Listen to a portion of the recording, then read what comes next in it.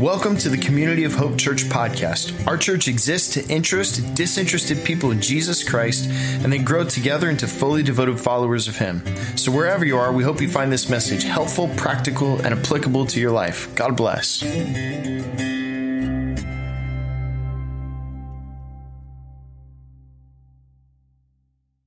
It's good to see everyone. And I just see over here to my right, I see the Krajewski family who had moved away, but they're here this morning. Could y'all just wave? There they are. It's good to see you guys. I'd let you preach, but that wouldn't be good, so I'm not doing that. No, anyhow, well, welcome everybody online. Welcome everybody podcasting. This feels a little hot, Everett. You want to back that up just a tiny bit? That would be helpful to me. And we're delighted to have everybody here. And can we thank our band? Golly, the worship, right? Woo! Man. I was away last weekend, so I celebrated birthday last week. I'm cresting the hill, everybody. I'm getting close to the hill. I'm not even going to tell you, but it's there. It's happening, whatever hill that is. And so we weren't in worship. And so for me to be back this morning and, man, the band, God, that was just so meaningful. I need it. How many of y'all feel like right now in this season, this dry season, that's just like rain on a dry grass, right? Amen to that. So, yeah, go ahead. Give it up for them. So grateful for them. Hey, before we get started, I'm so pumped about what I want to share with you today. Before I do, though, I want to kind of call out real quickly about Easter. We're talking about Easter. It's 2 weeks away. Say that out loud. 2 weeks away. Can you believe that? I don't know where the year has already gone. It's moving ahead. And I want to remind everybody, so what we're doing this year, Easter, similar to kind of what we did at Christmas, we're going to do indoor, outdoor, and online. We're trying to create an environment where you would feel comfortable to worship in whatever way that you feel comfortable. So we're going to begin out west here at 7 o'clock, right out here to the west. We're going to have a Easter sunrise service at 7 o'clock. That's BYOB. That's BYOC, not BYOB. Bring your own chair. And that's going to be at 7 o'clock. We have some services that'll be happening in here. And let me just tell you what those service times are, 9, 10:30, and noon. Watch for that, 9, 10:30, and noon. And then over on our East Campus, we've got services. And let me just tell you, we've got this online experience. So many of y'all know you gave very generously. We're building a studio on our East Campus. We decided earlier this year, I was talking with Keith and the worship team. We said we're going to experiment a lot. And so here's what we are doing on the online experience. We have filmed it on location in a different place. It is so good. If there was ever a year to double dip Easter, this is your year. Double dip. So like come to one of the services, but you're not going to want to miss out on this online experience. I'm pumped about that. And hey, I do want to say to you this. I want to say that, we're not going to have our normal crowds. Most of our church is still online. We're having good attendance, but it's all in attendance. But I want to remind you that Easter is always a little different. It won't be like normal Easter where there's a zillion people, but it's going to be a lot of people, and it's going to be hard to social distance. So if you're nervous about social distancing, you're going to I want to shout that out. You're going to want to think about that, okay? Some of you are looking at me right now like we're not social distancing right now, but that's another thing, okay? So I want to make sure you're aware of that. Just want to make sure everybody's comfortable in this space. Hey, so grab your app, if you will, grab your Bible. We're in a series we're calling Descending into Greatness. Say it with me, Descending into Greatness. And here's what we're doing in the series. We are exploring the enormity of the impact Jesus made with his life and how his life transcends the normal order, the normal trajectory of things. I've been saying it this way. We've been exploring, if you will, some of the unconventional or the conventional things about Jesus, about his sacrifice, about his life, about how he lived and all of that. We've been doing that, but we've also are thinking about some of the unconventional things that Jesus has done. So we're doing a lot of learning right now in this series. And in particular, we are exploring what Jesus' life teaches us about humility and servanthood. How many of you, by example, would raise your hand and go, we could stand for some more humility in our world? Come on, right? How many of you would say we could use some more servanthood in our world, learning how to serve our neighbors?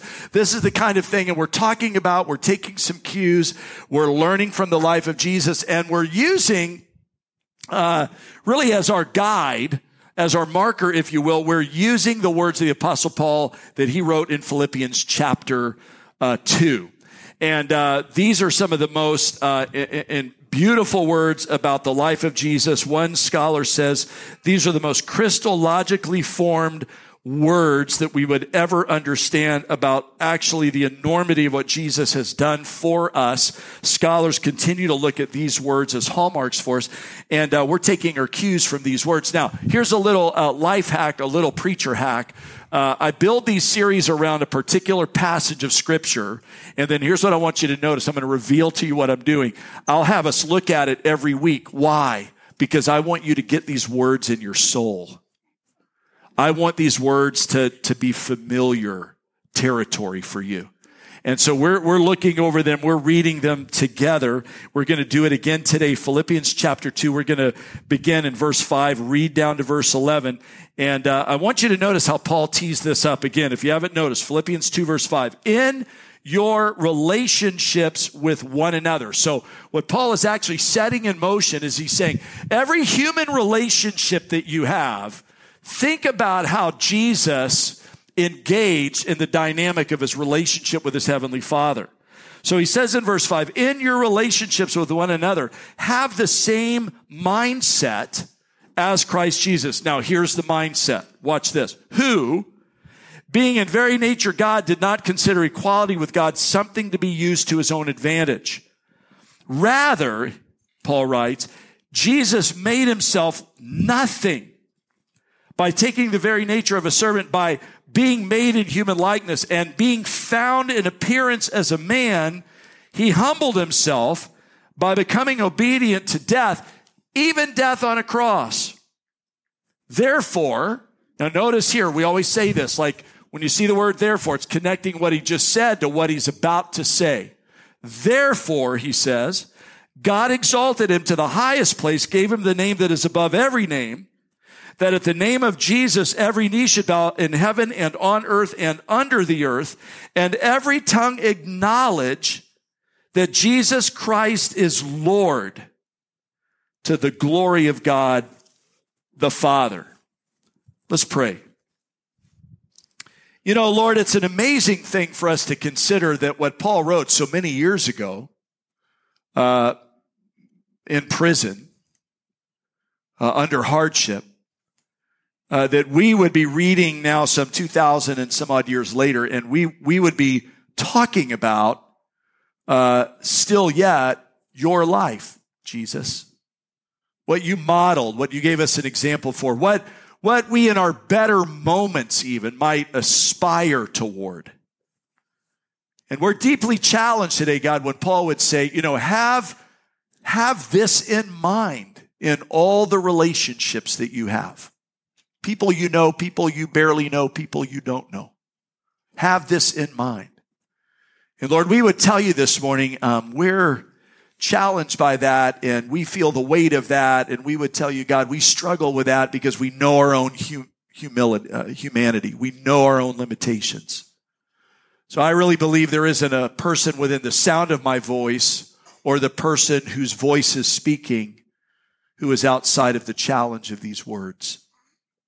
And so, God, by the power of your Holy Spirit, would you say and do fresh things in our lives today so that our lives would mirror more closely what you call us to. This we pray in Jesus' name. And everyone said, amen. Now, this weekend, or what we've been doing, I have shared, is that we have been looking at why Jesus came, who he claimed to be, what he did, and how he did it. And this weekend, what I want to do is I want to talk about the where of where he did it.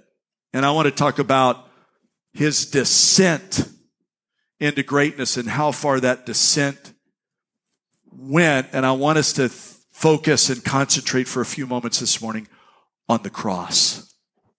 On the cross. And I want to draw your attention right at the very beginning because Paul, if you'll notice, he gives it some special focus in verse 8. And I'm going to ask our team to put verse 8 on the screen, and we're going to read verse 8 out loud together. So if you're home or you're listening, or if you're here listening in the room, let's read it out loud together. Ready? Go. And being found in appearance as a man, he humbled himself by becoming obedient to death, even death on a cross. And what I want you to notice there is that Paul is actually drawing attention to the way that Jesus died. He died on a cross. And so this is what I want us to think about. This is what I want us to focus on. I want to talk about the cross. It's the single most universally recognized religious symbol in all the world. And here at Community of Hope, we'll often remind everyone that our faith, the Christian faith, didn't begin as an idea, didn't begin in a book, didn't begin by saying it began around an event.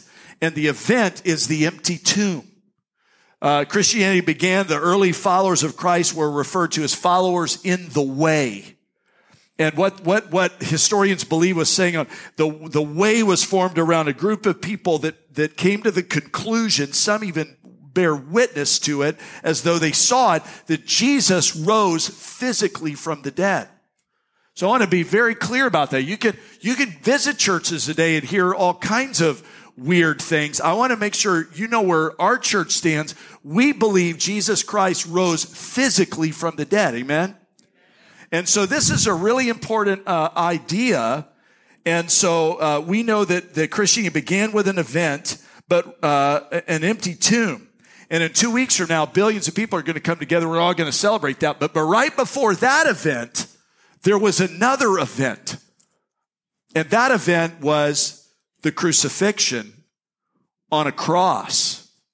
And Paul is bringing particular attention to it when he says, and being found in appearance as a man, Jesus humbled himself by becoming obedient to death, even death on a cross. He's like scoring an exclamation point around it. Now, sort of interesting to think about this. In the ancient world, there were three examples of corporal punishment that Rome would inflict on its victims, on those who rebelled against the Pax Romana, the power of Rome. There was the guillotine, which was they would cut your head off. And I was preaching somewhere recently, and I talked about that, and I said, once and done. And then I saw people kind of wince, and I thought maybe I shouldn't say, once and done, which I just said again, once and done, right? There's like the guillotine. Then the second way, they would burn people at the stake, but the third way was crucifixion on a cross. And it was thought of to be the most painful, the most excruciating, the most shame-filled way that Rome would exercise corporal punishment over its victims. It was meant to cause pain. It was meant to cause shame. And it was reserved for people that they felt like were especially egregious. And so, and here's what I want you to understand. Why are you saying this, Pastor Joe? Because of this. It was the lowest form. It was the bottom of the barrel in terms of the way you could die back then. So what I want you to think about that really sets up everything in motion that I want to say this morning is Jesus ascended from the highest place and he descended to the lowest place for you and for me. And I don't want us to escape this, It's a weird thing to think of that the symbol of our faith, listen to this, is a humiliating, excruciating symbol of corporal punishment used by ancient Roman world. And everything we've come to understand about our faith is somehow tethered to this event. I don't want the image to be lost on us. It would be like this. If Jesus were to if he were to have come during our day and we exercise corporal punishment, think about in the future people wearing a symbol of corporal punishment, modern corporal punishment around their neck, maybe a syringe for lethal injection or an electric chair. Horrifying, right? This is what I want. I want us to never get away from this because here's the thing. Here's what I know. We get used to this stuff. We get used to it.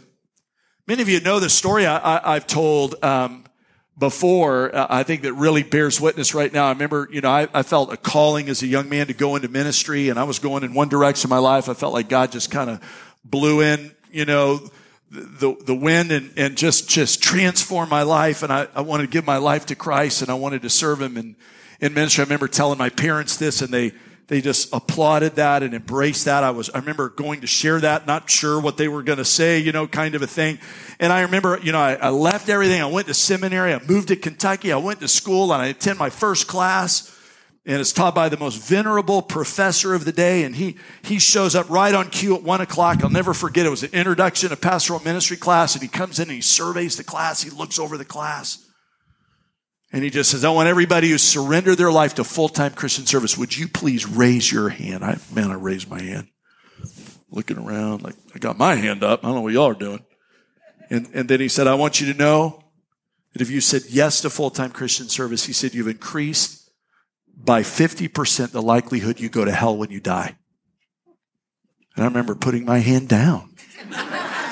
Like, okay, what's going on? And then he went on to explain. Here's what he said. Some of you heard me say this. He said, you know what? Here's what I want to remind you. Right at the beginning, first class you've ever had in Christian ministry. You're going to touch sacred things your whole life.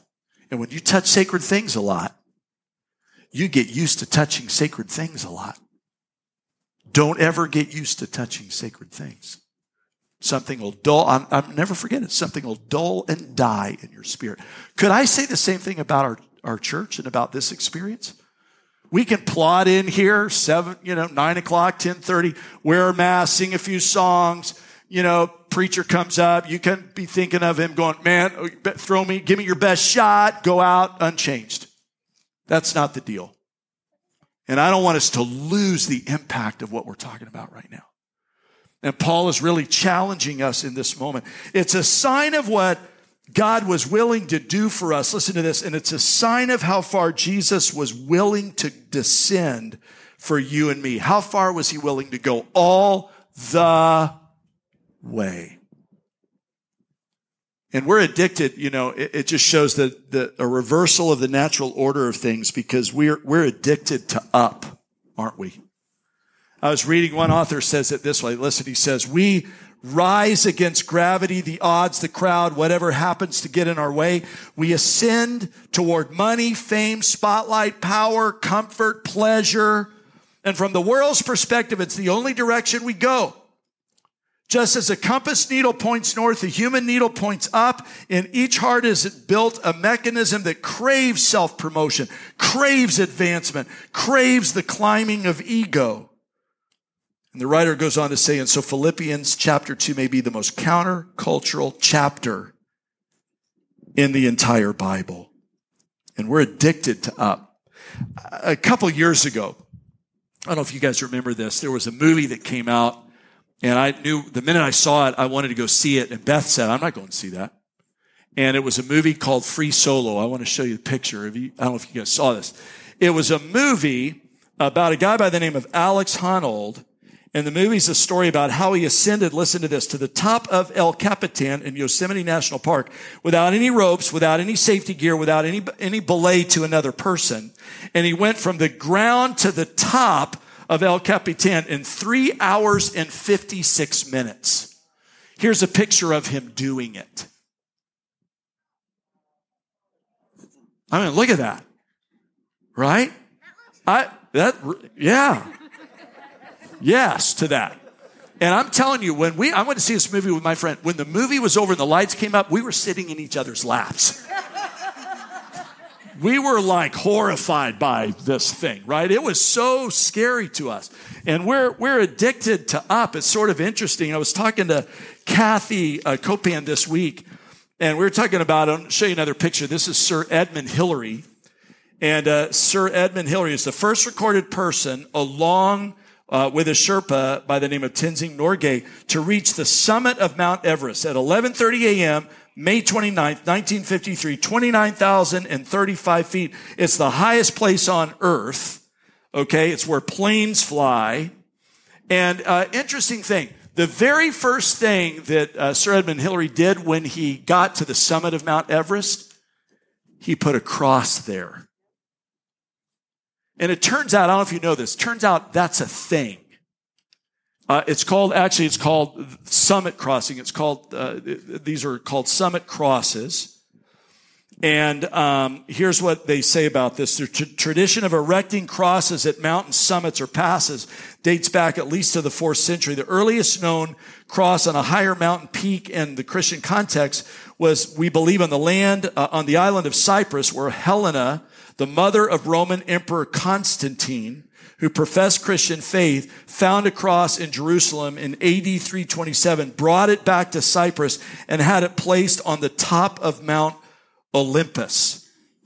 And that's interesting. In fact, here's a picture of our friend Vic Copan at the summit of a mountain in Austria. And here's a picture of Vic Copan with Alex Honnold doing free soloing. I think we have that too. Come on now. Come on. All right. We're addicted, I think, in our culture to up. And Jesus, through the power of the cross, started at the highest place and went all the way to the lowest place. And this is really important. Sometimes when I talk to people about this part of our Christian history, people don't understand it. And so for a few moments, what I want to do, I said, I want to put an easel up here, and I want to scratch out for you why I think this is so powerful that we need to understand. And I'm just going to do something. Maybe you've seen it. If you haven't seen it, I commend it to you. Sometimes when I meet with people and they say, would you explain to me your understanding of the Christian faith? I will draw this. So I commend this to you as a little exercise. This is the way that I often think about it. Kind of begins this way. And this is my idea about it. Often, when we think of our world, we long for our world to be filled with love, to be filled with justice, to be filled with compassion. These are the things I think we'd all agree to. We aspire toward these things. Okay? But here's what I would also say about us. Many of us feel the tension about aspiring toward these things because deep inside of us, there's almost a compulsion sometimes to live beneath what we aspire to. How many would say that's true, right? Come on. And the Bible calls that compulsion, that inner feeling, it calls that stuff evil. And it calls that stuff, even more so, the Bible refers to it as sin. And a lot of times when we talk about sin, we only think of it in terms of flat, one-dimensional ways. A lot of us, when we think about sin, listen to me please, we have kind of an immature way that we think about it. Theologian N.T. Wright says this. Listen to this. I think it's very powerful. He says, our problem here is that particularly since the 19th century, often when we hear the word sin, we only think of it in a purely moralistic sense. It's this idea that God has made all of the fuzzy rules to stop us from having fun. We can't help it. We break some of the rules. He gets mad at us and we're guilty. And he goes, that's how often we learn it. He said, particularly young people learn it this way. And he goes, we just never grow up from that. But he said, actually, sin is a collection of all the evil in the world that all of us in large and small ways have contributed to. And when we think about sin, there's usually two dynamics of it. There's the actual offense. So if I were to steal something from somebody, say, there's the offense of me taking something from you that doesn't belong to me, and there's an offense in that. But then I think you would agree that beyond that then, right, it creates an environment now within our relationship that's not good. There's distance. We feel it. It's messy. It's shame-filled. There's tension. This is all the inner workings of sin, and we all have it.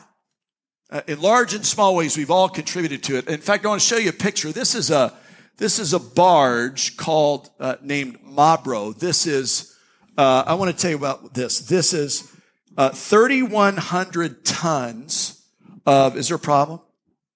Okay, we're going to change Time out.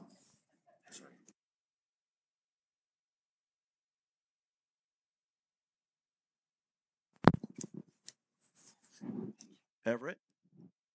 Good? Better? Great. Okay. Let me explain what this is. This is Marlboro. This is 3,100 tons of garbage coming out of New York. Okay? Still garbage coming out of New York, but...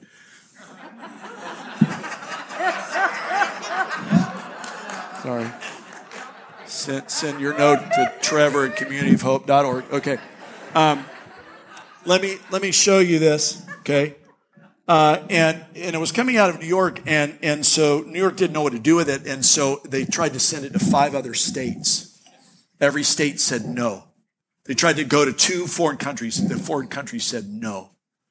And so eventually it went back to New York. New York took care of it. This was in 1987. But here's the interesting thing. The interesting thing to note about the story is that what it did, as much as everyone tried to make it New York's fault, all it did was underscore the national problem at the time with how we handle our garbage. Get the point? We're all trying to figure out how to handle our garbage. And we all have this problem. I remember that, Paul, we're learning from today, Paul wrote in Romans 7, he said, why is it the very thing that I want to do, I can't seem to do? Why is it, he said, that the thing I most want to do, I can't do, and the thing that I don't want to do, I keep on doing? Anybody identify? Yeah. And we all have this problem. Romans 3:23 says it this way, for all have sinned and fall short of the glory of God. And it creates this interesting dynamic because, watch this, we have God who is perfect, who is holy, who is loving, who is good. And we are, as humanity, we're sinful, we're broken, and at our best, we're conflicted about it all. And there's a dynamic that's going on. And we feel that dynamic. Now, because God is good, we might look at this and we might go, God, you ought to figure out a way to get rid of all the badness in the world. And you should figure that out. But here's what we all would have to acknowledge. We all have that badness within us. And so if God is going to get rid of the badness in the world, he would have to get rid of us. See that? But God figured in his goodness, did figure out a way to get rid of the badness and not get rid of us. And in the Old Testament, you'll notice there was all this animal sacrifices. We often talk about that whenever we have communion. And the animal sacrifices, what happened was God allowed animals to become like a substitute for us. And the priest would put our sin on the animal and sacrifice the animal. But now watch what happens because of what I said earlier. And that worked for a while. But then we got callous with it. We were touching sacred things all the time. And we would just touch sacred things. We'd take our animals for sacrifice and we'd go on and do whatever we darn well please. And so God said, this isn't working. I got to come up with another way. And so the message of the cross is God figured out another way to do it. And he said, I'm going to send myself.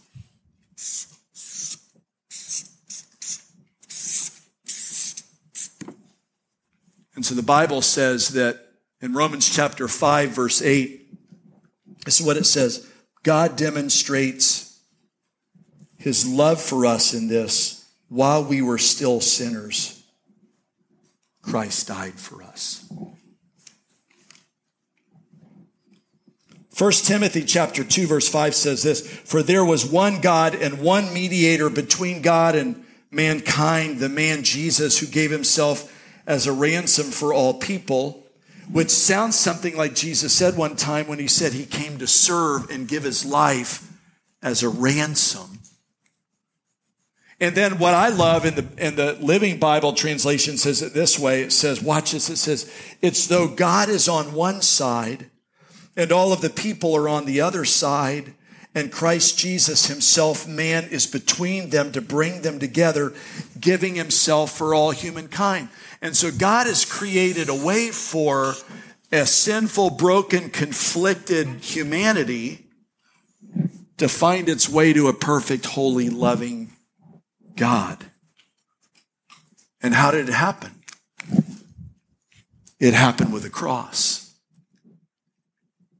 And I got to be honest with y'all, I feel like if we really sort of took a moment to think about this, we'd sing louder. This week, for me, moment of confession, it's a heavy week. We began the week with my wife's really good friend who was her roommate in college, dying of cancer.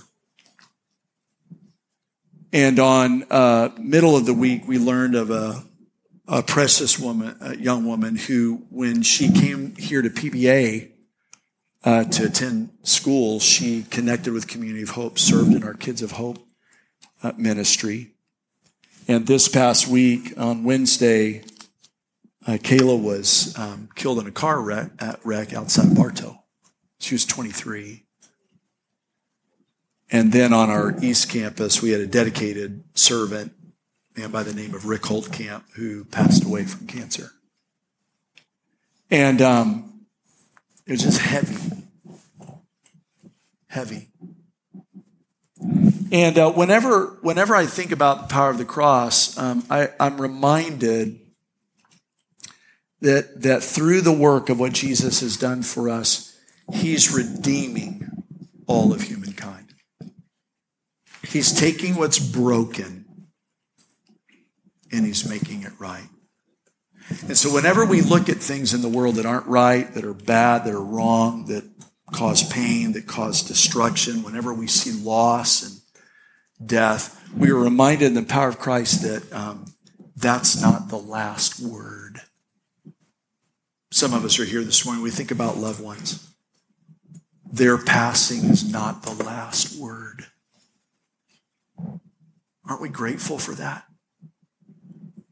And I think if we understood that, we'd sing louder, because we have this God who has stepped this all the way down to create a space to remove what's wrong and broken and replace it with what is right and what is good. And I need it. And you do too. Lord, I thank you this morning that by the power of the cross, you will have the last word. And so, God, I just pray that more and more and more and more we would come to deeper and fresher understanding of what you've accomplished. And we might be what one historian said in moments like this, that we would almost have a mini Easter celebration every 7 days when the body of Christ comes together and just remembers, God, that all of what is wrong and broken, you are working and have worked to make it better and will make it right. And I thank you for that, Lord. I pray for anybody listening this morning to me here or online, if they've never yet asked for the finished work of the cross to take care of the sin debt they have in their lives, that this would be a moment, this would be a space where we would invite you into our heart. We would say, Lord, once again, forgive me of my sin. Once again, renew your spirit in my life that I might be a witness of your goodness and of your grace. And that, Lord, you would give us the power to continue. These things we pray in the name of Jesus' mighty name. And everyone said, amen.